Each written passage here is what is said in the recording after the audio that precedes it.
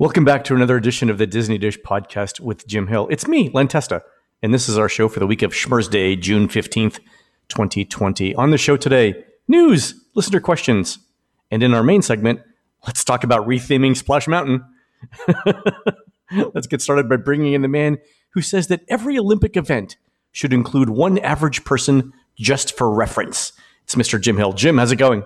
Have you ever seen Louis Anderson's first appearance on The Tonight Show? Yes. The Olympics happened in L.A. that summer. He makes some wonderful jokes to the effect of, I was part of the Summer Olympics, and pole vault, nailed that thing right in the ground. And I fixed those uneven parallel bars for you. And the final joke is just broad jump, killed her. Not politically correct, of course, but it was a different time. So I like to watch the figure skating.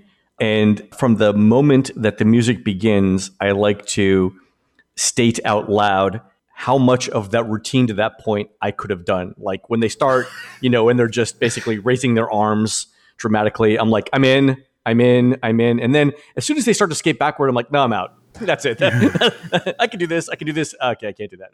The thing is, you're sitting there and watching somebody skate backwards, then jump in the air and spin. And they land, and you watch all of these skating enthusiasts like, oh. And it's like, what do you mean, oh, she landed? It's like, no, she flutzed.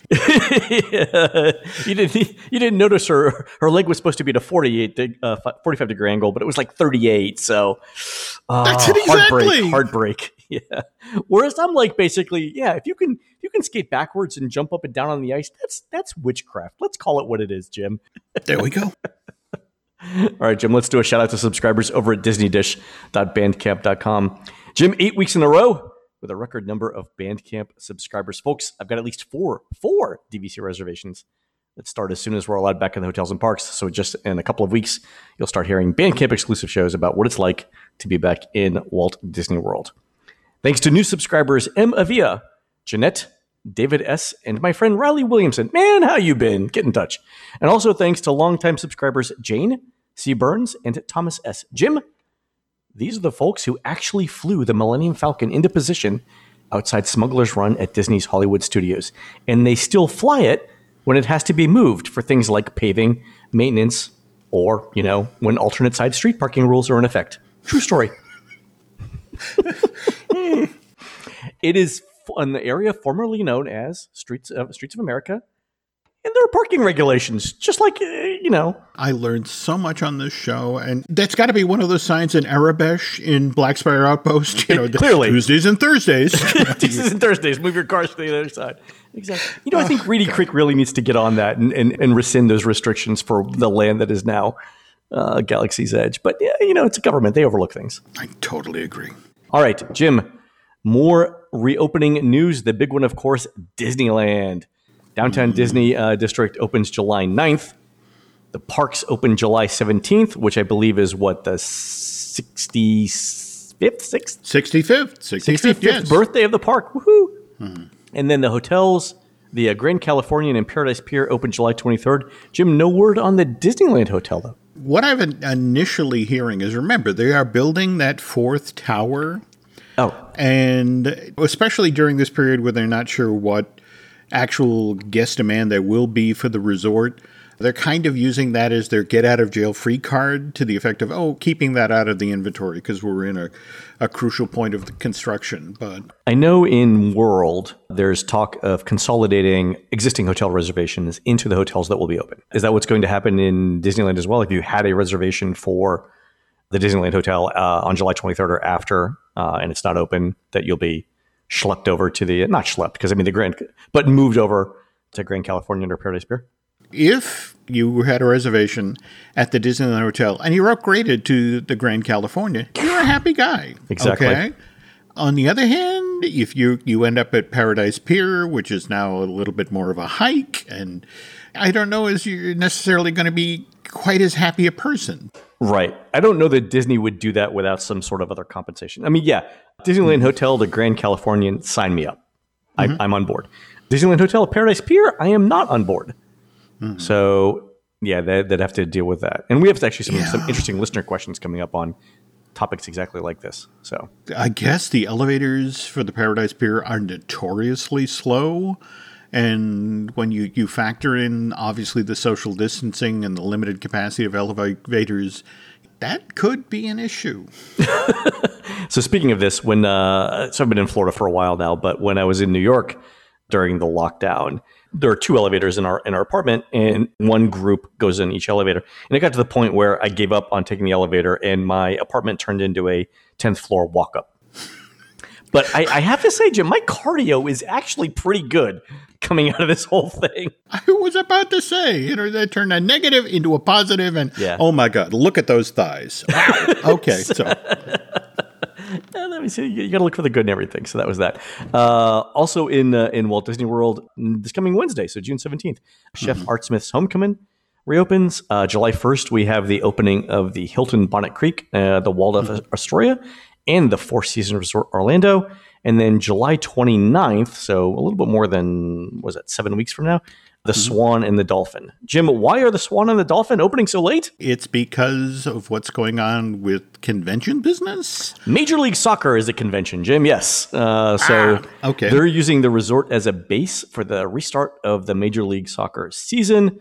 I believe that begins in 9 days on the 24th. When teams come in, they play for roughly a month, and then they do, I think there'll be, the playoffs will happen, and then once the playoffs start, there's only like 4 teams left. No, quarters are 8 teams, then semifinals will be 4 teams, and then the finals will be 2 teams. So by that point, by the time that they get deep into the playoffs, there'll only be a few teams left, so that's not going to take up the entire resort. And then so the Dolphin has availability from July 29th, and then it looks like the teams will be staying at the Swan, because the Swan, you can start booking rooms around the second week of August. Okay, before we step away from the convention business thing, there's the Star Wars Celebration event that's going to be happening in August. I want to say the 27th through the 30th, and one of the components of that supposedly is the Disneyland After Dark, the Star Wars Night hard ticket event. There's been a lot of people concerned because Comic-Con has been canceled, and just yesterday, Coachella for the entire year. I saw, yeah. Yeah, that got canceled. So there's a number of people, okay, so what's the deal with Star Wars Celebration? Is that going to get shut down as well? And it's like, went to the Anaheim Convention Center site, and they actually still have events booked. In fact, they start up again actually on July 17th, and there's at least 2 and 3 events. The spring Orange County Home and Garden Show is, I want to say, August 1st and 2nd. And BabyCon, Land BabyCon is happening. I'm a little concerned that BabyCon happens in public. Do you go to, I mean, do you... It's like when people say, vegetarian-fed beef. Like, where are you getting these vegetarians to feed these cows? You're very literal, Len. Has anyone talked to you about this? No, I know. Again, for me, it's hard to read the tea leaves because it looks like, like Anaheim Convention Center is actually going to be up and running. And yet, if you Googled Star Wars Night at Disneyland, you get sent immediately to the Disneyland phased opening page. Right. Okay.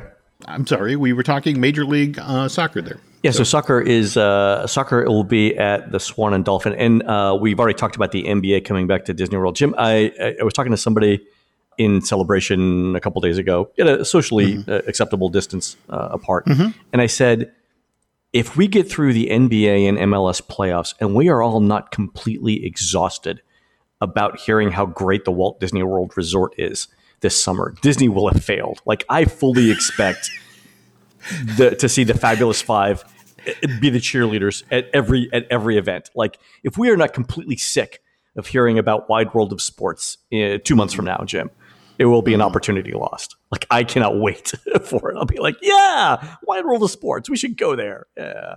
I wonder if they're gonna go into the parks. That's a big question. I expect they will, only because it won't be it'll be hard to avoid it.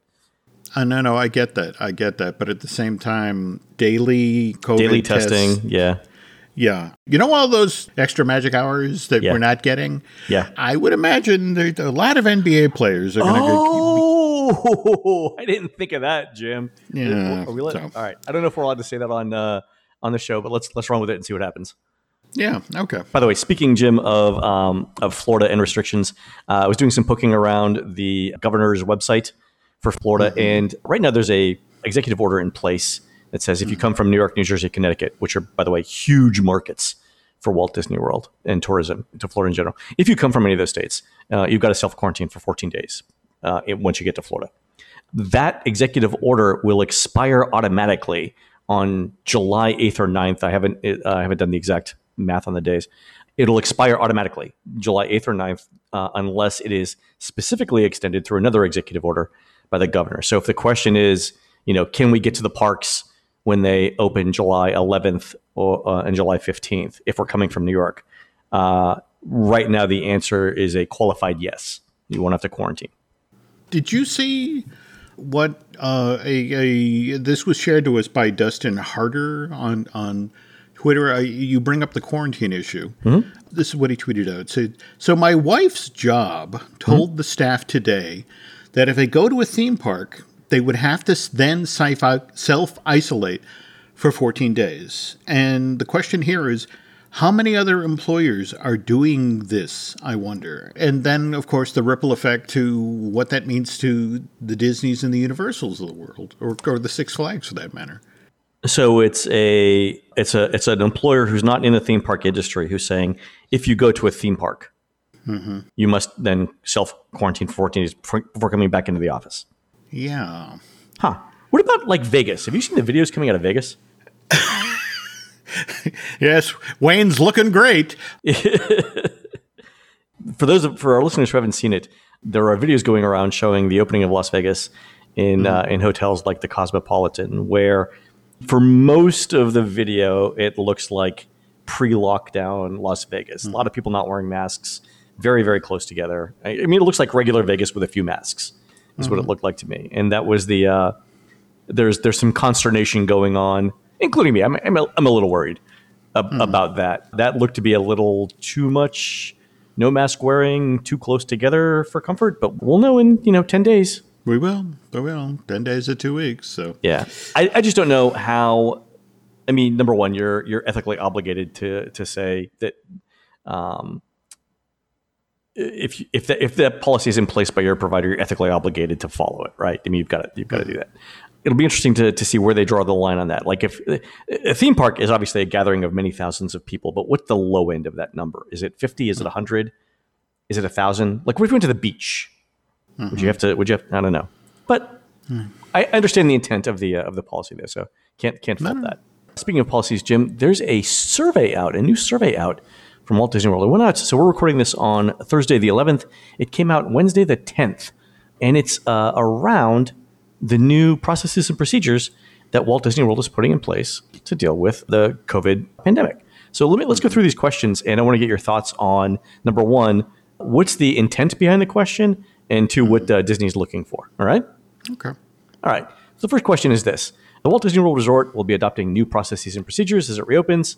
Prior to taking the survey, which of the following, if any, were you aware would be in place in Walt Disney World? So it's things like safety and health protocols, including temperature screenings, more hand washing stations, limiting the number of people in the park, screening employees the same way, physical distancing, and then requiring masks.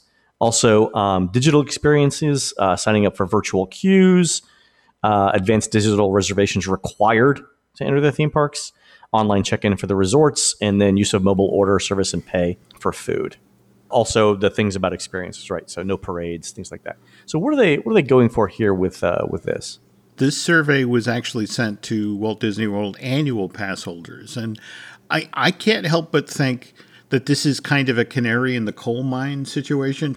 Annual pass holders are supposedly the most passionate theme park fans, that they should be the most connected to what the resort is up to at that time. And if these folks aren't aware of what they'll be encountering when they go back into the parks in mid-July or thereabouts, or excuse me, June, it's one of those things where it's like, wow, we really need to move on our PR campaign, because if the annual pass holders don't know, what are the chances that the general public is going to know about this? It's basically an order of magnitude drop off between AP holders and the general public on a variety of things, including this. Okay. Yeah. That's a great point. Okay. So the next question was, given the above assumptions around, new procedures and things like that, how committed are you to your currently planned Walt Disney World hotel booking for fill in the blank month? And the answers are fully committed. We're definitely keeping our reservation. Somewhat committed, not very committed, and then not at all committed. We plan on canceling. Going to the parks starting when all these new processes and procedures in place, it's going to be challenging. And in fact, I'm sure you've seen, you've had Seth in the Universal parks. Yep. And it's been fascinating to watch people comment on having to be in the parks with masks. And that some people, it's like, no big deal. And other people, it's torture. Going forward here, it's just with all these terms and conditions in place. Is this a deal breaker? No parades, no fireworks, Yep. no meet and greets or dining experiences. And especially considering, again, annual pass holders who, go to the parks at a drop of a hat. All right, so that's what they're going for there. Okay, fair enough. Yeah. And then the next question was, what primary method of transportation are you currently planning to use to get from your home to the Walt Disney World Resort Hotel? I plan to drive, I plan to fly, or other. Mm-hmm. So train, boat. It's linked to the next question, which is around how likely you are to use the Walt Disney World bus transportation to and from your resort hotel and the theme parks of Disney Springs. And then assuming that the buses have limited capacity. Okay, so fair enough. So this is the transportation section of the of the survey. And I don't know if you saw the New York Times did a story, I want to say yesterday or Tuesday, where they talked about for the medical professionals who were in the middle of COVID that it used to be their commute was the most terrible part of the job. And now it's like, I get to decompress. I'm in my car. I'm alone. Yeah. I'm safe from infectious people. And the concern here at Disney is that what if a lot of people opt, instead of flying, because flying looks scary, to drive down to Disney? And conversely, if the same concerns about, geez, do I want to go on the bus? I don't know. Who am I exposing myself? Let me drive my car over to the parks or Disney Springs. Yeah. Think about what that means to traffic on the roadways of Walt Disney World, or right, yeah, and what that means also to the parking lots, which are huge, but they're not necessarily going to accommodate everybody who decides I'm afraid to get on a bus, so I'm going to drive over to the parks. Well, let's say too you decide to drive to the Magic Kingdom. You're parking at the TTC, and now your choices are ferry or monorail, which are both at reduced capacity. So if you've got more people arriving but less capacity, you've created a bottleneck, or a bottleneck has been created. Yeah. All right. The next question. Has your household been financially impacted since you made or modified your current reservation for the Walt Disney World Resort? And the answers are yes, in a positive way. So I guess if you're in healthcare, things are great. If you're being paid hourly in healthcare, that is. Yes, in a negative way, or no. With this one, I mean, remember, we were just talking about the Disneyland survey, which basically asked the exact same question of annual pass holders. And, again, largely this is about trying to gauge what impact, if any. Face it, the United States just this week entered a recession. Right. And, the whole notion of, okay, so what impact is this going to have on guest spending at the parks? Have you seen the revenue streams that are being shut down at the parks now? Oh, yeah. I mean, tons of things, right? Mm-hmm. I mean, sit-down dining, obviously super impacted, but what else? Well, we've got things like, the Bibbidi Bobbidi boutiques, which were this huge moneymaker for the company. Oh, right. Incidental, but still a steady money stream. Things like arcades, the additional hard tickets for things like fireworks voyages or tasting cruises. Oh, right. Yeah. You don't even really think about it, but like the Wonderland Tea at Park Fair, which is a great tea, actually. It is. Oh, also speaking of the Grand Floridian, the spas are shut down too, right? Yeah. Likewise, the salons. And the other thing that got impacted is for example, pin trading. That they'll still be doing pin trading, but no cast members will be wearing lanyards because, again, they want to respect social distancing. So there'll be boards set out in the park. Likewise, if you think about, how they used to do new product launches. What is the name of that thing in Disney Springs where they do all of the Disney-themed product? Trendy. Yeah, okay. Likewise, the Art of Disney, Right. author signings have gone away, or artist signings. And then just things that actually made it easier for people to shop, so they kind of do it mindlessly, like the package delivery to the front of the park, or back to the hotels. It's suspended, Len. Oh, okay. That's going to cut into some revenue because no one's going to buy stuff you have to carry around. Yeah, and then even things like the free entertainment opportunities that help make people feel like they were getting their money worth from their Walt Disney World vacations. Things like the campfire at Fort Wilderness or the electric water pageant. All right, so this was the one I wanted to talk to you about. Why? It's literally about social distancing, Len. But people watch it from their hotel. It's not like you gather in a single place to watch the water pageant. Well, this is more about the fact that the people who stand on the beach, and especially now that the bungalows are in place at the Poly, there's only a couple of places where you can stand to, if you're a guest who isn't staying in one of the bungalows, where you can stand and watch the water pageant. Did it really draw that kind of crowd? I mean, this is more about its liability, Len. It's right. Remember that sign to the effect of "You are now entering Disney Springs," and you take responsibility for possibly being exposed to COVID-19. This is the same thing. If you press them on this, it's like, oh, no, it's not about COVID. Not at all. We are working on that walkway from the Grand Flow over to the Magic Kingdom, and it's only temporarily suspended. It'll be back. But yeah, realistically, this is about preventing people from standing, that wonderful waterfront bar at Fort Wilderness. Yeah, okay. And there's one at the Poly too, yeah. All right. Yeah. Oh, Geyser Point. Yeah, that's outdoors though. Yep. But I see your point. Yeah, but you're right. They have a viewing area right in front of Geyser Point for the parade. Okay, valid point. Yeah. Next question was, which, if any, of the following have you already completed for your currently planned trip? Bought a regular Walt Disney World theme park ticket, bought a special event Walt Disney World theme park ticket for things like Mickey's Not So Scary Halloween Party, pre-purchased a ticket or made a reservation for some other entertainment activity at the Walt Disney World Resort, like Drawn to Life presented by Cirque du Soleil. So speaking of Cirque du Soleil, I understand that we have a couple of listener questions on how to go about getting a refund for Drawn to Life tickets if your show was canceled. And I think the big concern that people have when they write in is apparently Cirque du Soleil is not doing great financially. They're kind of classically overextended. They had so many companies going around the world, and there's a reason to be concerned. Yeah. But on the other hand, Drawn to Life, this is Cirque du Soleil and Disney. And Disney's already put a lot of money into this. So, come hell or high water, this show is happening. Right. Even if Cirque du Soleil, the company, crashes and burns. If Disney has to hire their own bendy French people, sure.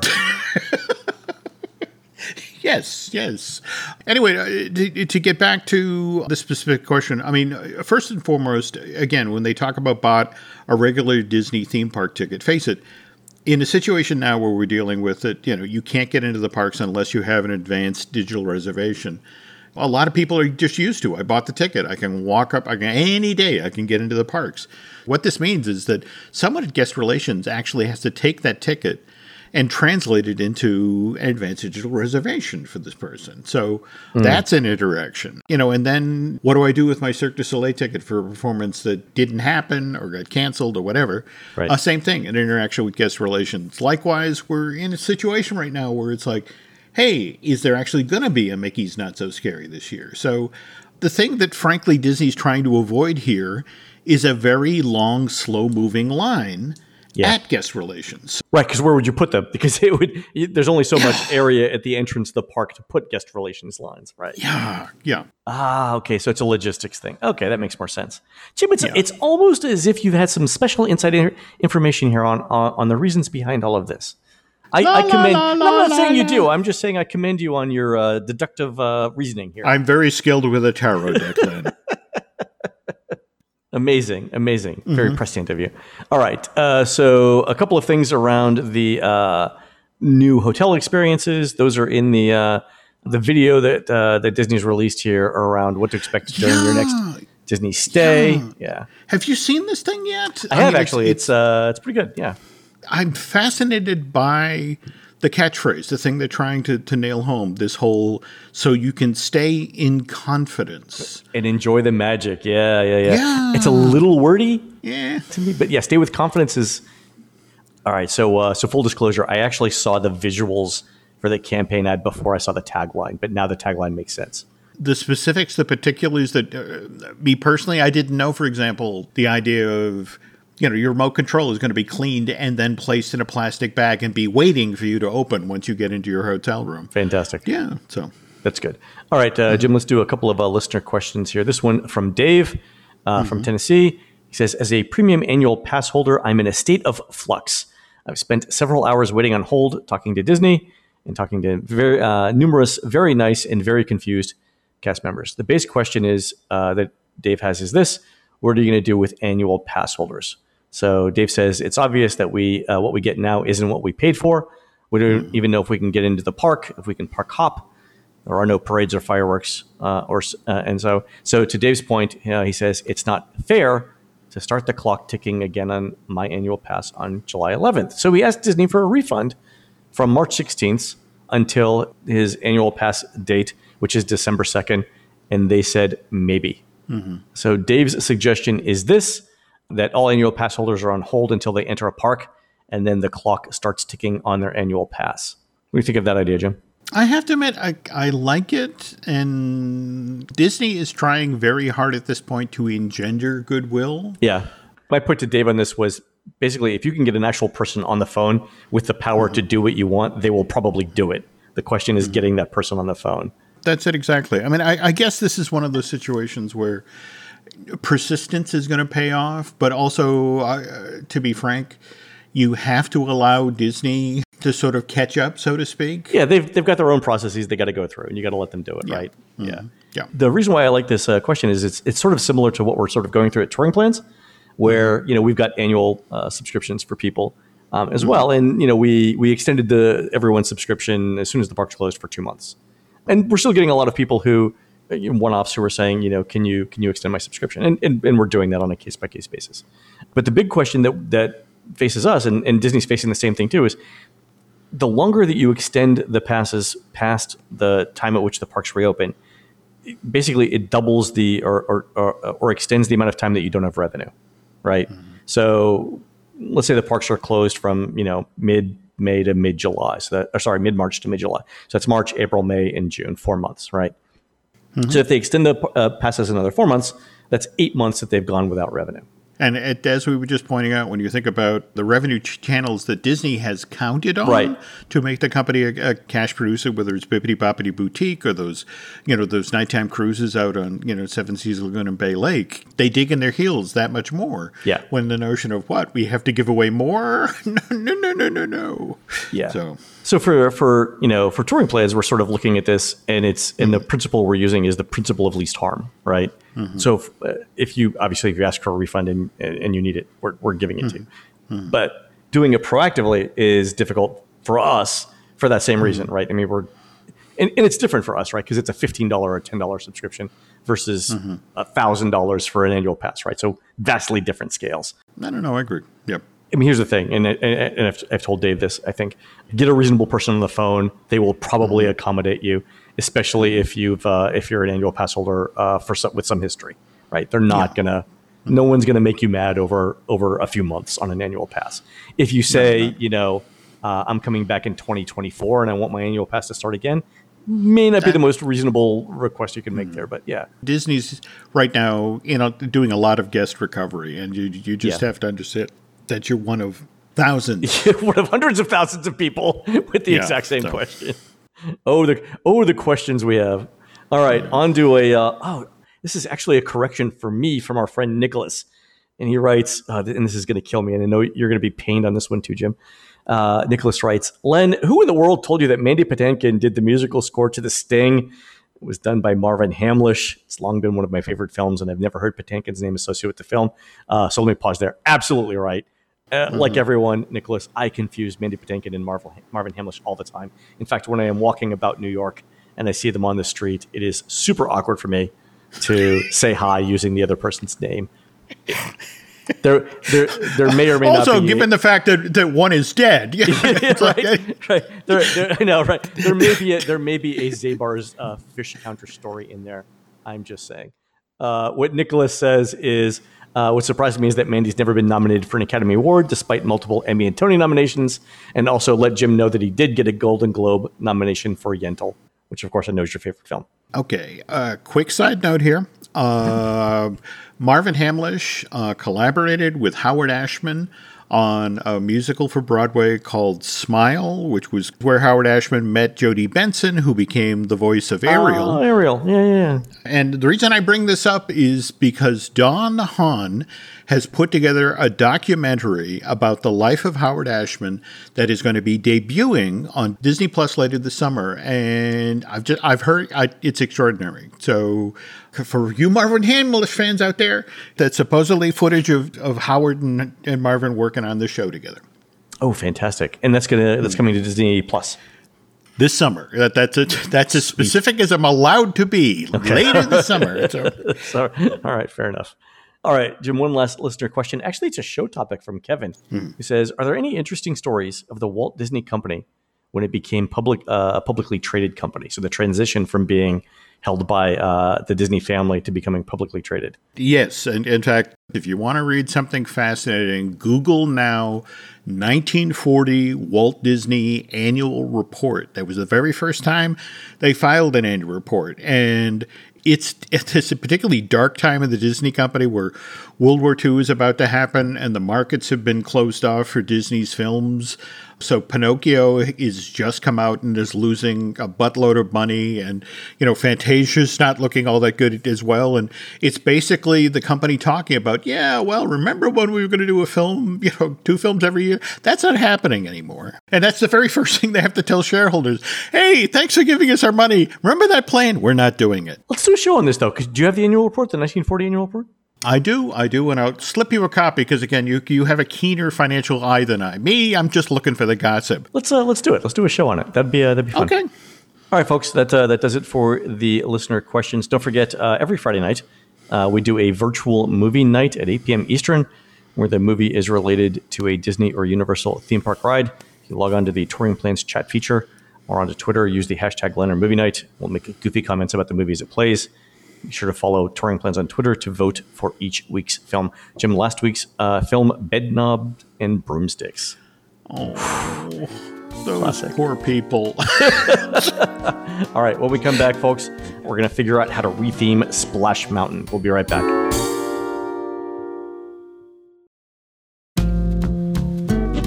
Our friends over at cinemablend.com are reporting on a change.org petition to retheme the ride Splash Mountain.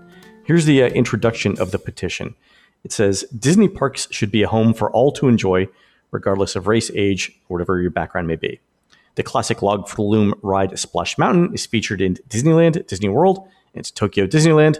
While the ride is considered a beloved classic, its history and storyline are steeped in extremely problematic and stereotypical racist tropes from the 1946 film Song of the South. And the petition goes on to call on Disney to retheme Splash Mountain to Princess and the Frog in Disneyland. So before we start on this, I want to get a couple of things out of the way. Number one, that last line in the intro paragraph is objectively true. It is considered a beloved classic. Its history and storyline are steeped in extremely problematic tropes, and that's why Disney doesn't release the film in the United States. Okay, so we accept these as facts, right? We all agree it's true. No. In fact, if we go all the way back to the initial development of the attraction, there's a reason you have Brer Frog narrating the attraction. He's Uncle Remus, right? He's the stand-in for Uncle Remus, because they knew even back in 86, 85, when they were getting this ride ready to make, it's like, that's not going to work. That's not going to fly. Yeah. So a couple other things. One, when it comes to listening to things like this, Disney's already set a precedent with Pirates of the Caribbean to address these kinds of issues. So number one, the comment is true. Number two, Disney has addressed these kinds of things in the past. And then I would say two things. One, in Disneyland at least, Splash Mountain is adjacent to New Orleans Square, and Princess and the Frog is set in New Orleans. So it is. Do you remember Tiana's Jubilee, the show they did on the riverboat, on the Liberty Bell riverboat? Again, New Orleans themed, right? Good location for that, yeah. Honestly, one of my favorite things that Disney has done in the parks in years. It was this wonderful 15 to 20 minute long show that used the boat as a stage. And a wonderful show. And you're right, it fit the New Orleans Square area perfectly. But first of all, Splash Mountain, they thought they were being smart back in the 1980s because this was going to be a water ride. This was going to be a flume ride, and which meant, okay, it's going to get damp inside that show building. And they knew since 1967 they would have to go in repeatedly and make repairs because wood sets and water don't mix. They rot, they fall apart, they warp. And so they thought, oh, well, let's be clever. For Splash Mountain, let's sculpt everything out of concrete. Right. Yeah. You have to borrow some dynamite from Big Thunder Mountain to redo this ride. Is that what you're saying, Jim? Splash Mountain actually missed its initial announced opening for December of 89 because when they began testing the drop from Chickapin Hill, they found that he was literally off by just 2 or 3 degrees, but it was enough that the very first guy who, and again, this was a construction worker who wasn't supposed to be on the ride, but when he hit the bottom of the Chickapin Hill, it was so jarring, he broke his leg. Ooh, okay. All right. We'll talk about being a test subject. That's why they use the water dummies, Len. Yeah. Anyway, when they come back and they have no water in them, okay, it hit a little hard. They had to go in and basically jackhammer out the hill and gentle up the drop by just 2 and 3 degrees. But this armchair imagineering about, oh, well, that's Mama Odie's boat, and lots harder than anybody would ever imagine. I mean, not saying that they can't do it. Certainly, we've seen Disney take attractions and strip them down to bare steel and then bring them back as entirely different experiences. Sure. But the Walt Disney Company loves Princess Tiana. If you're talking about this character from a parks, experiences, and products side, they love her. She's a consistent seller. Every year they can rely on, sales of dolls and toys with Princess Tiana's likeness. On the other hand, Princess and the Frog, the movie, when it came out in 2009, underperformed. That is the legacy of the film within the company. Back in 2007, John Lasseter stood on stage at Disney's annual shareholders meeting and announced that, hey, we're getting back into the hand-drawn business. And not only that, we're going to have the very first African-American Disney princess. People conveniently forget that when he announced that, hey, the movie is going to be called The Frog Princess, and it's going to star Maddie, who is a maid in the house of Charlotte Buffo, who is this spoiled debutante, in New Orleans.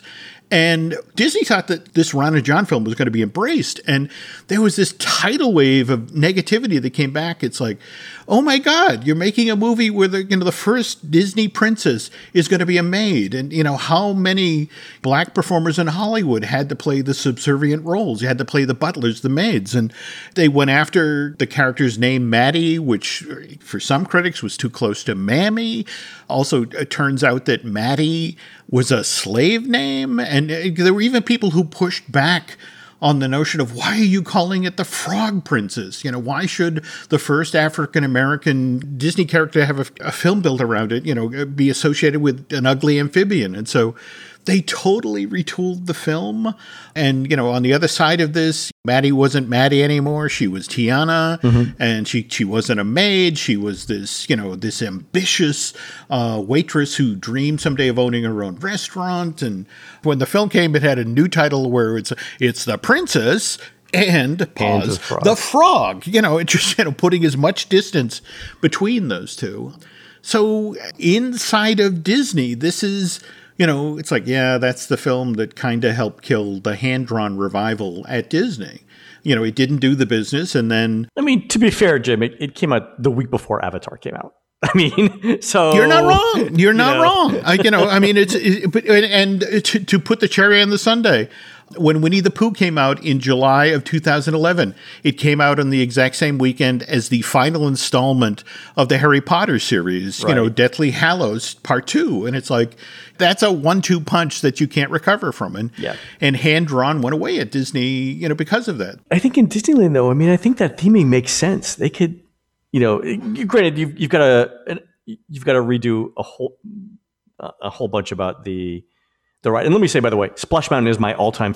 Splash Mountain in Walt Disney World is my all-time favorite ride in any theme park. It is my number one on my list. I love the ride. I love the soundtrack, and we'll lose all of that, right? We'll lose the soundtrack.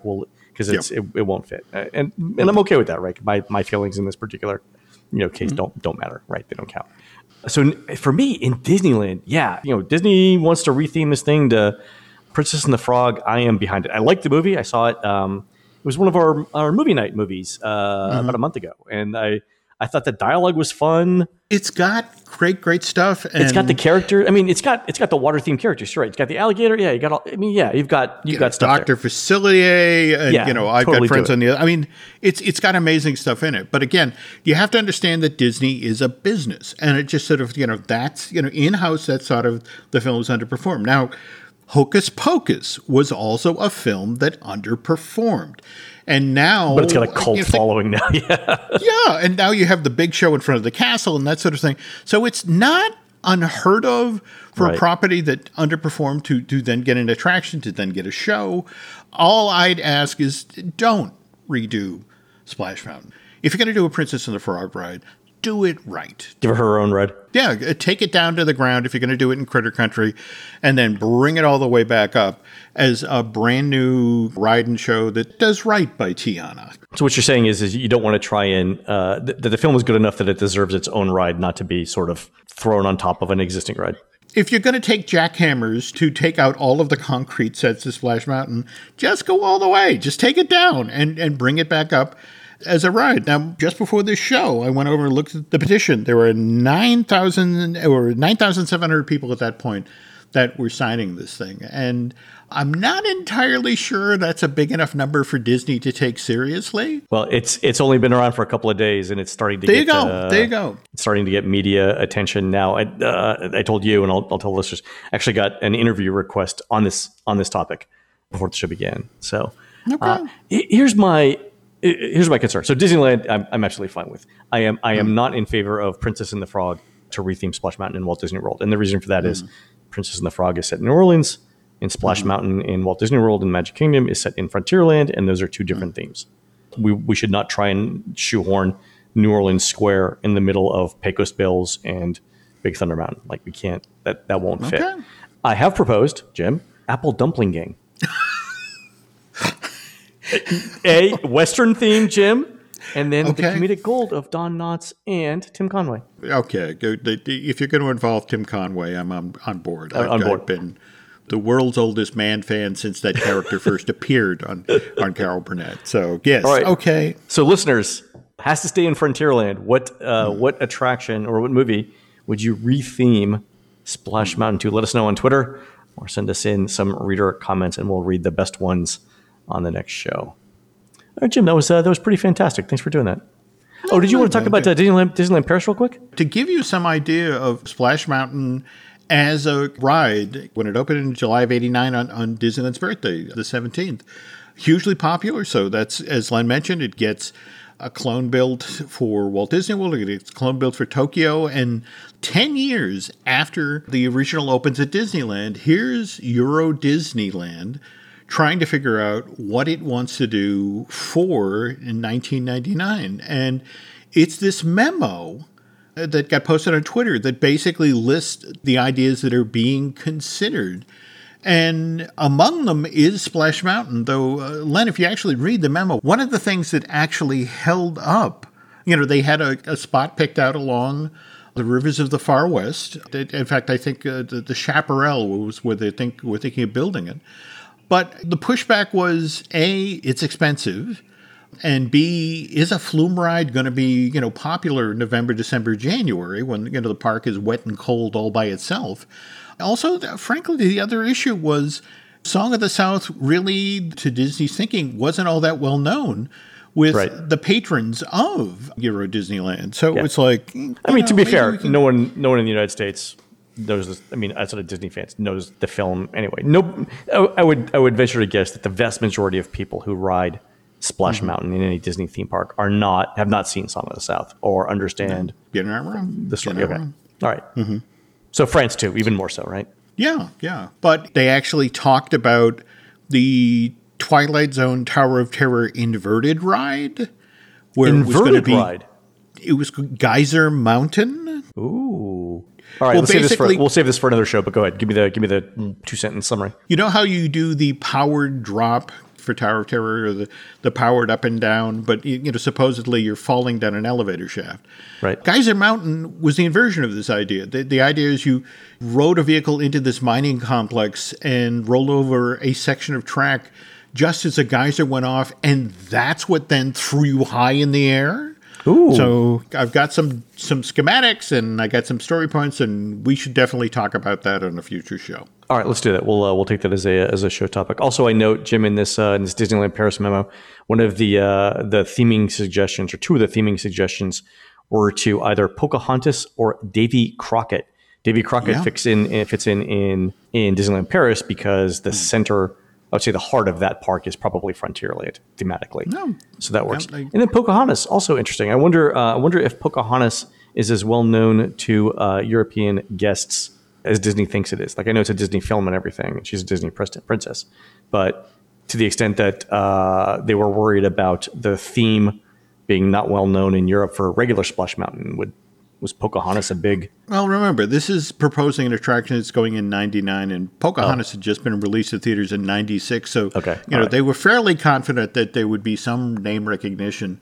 Today, hard to say. The Pocahontas theme in Frontierland would fit. It would. It would. It would drive me crazy because I really don't like Colors of the Wind for song. I really don't. It's a little too saccharine for me. It's a little too, I don't know. Len, have you never heard the wolf cry at the Blue Corn Moon? Seriously? Oh. It's not.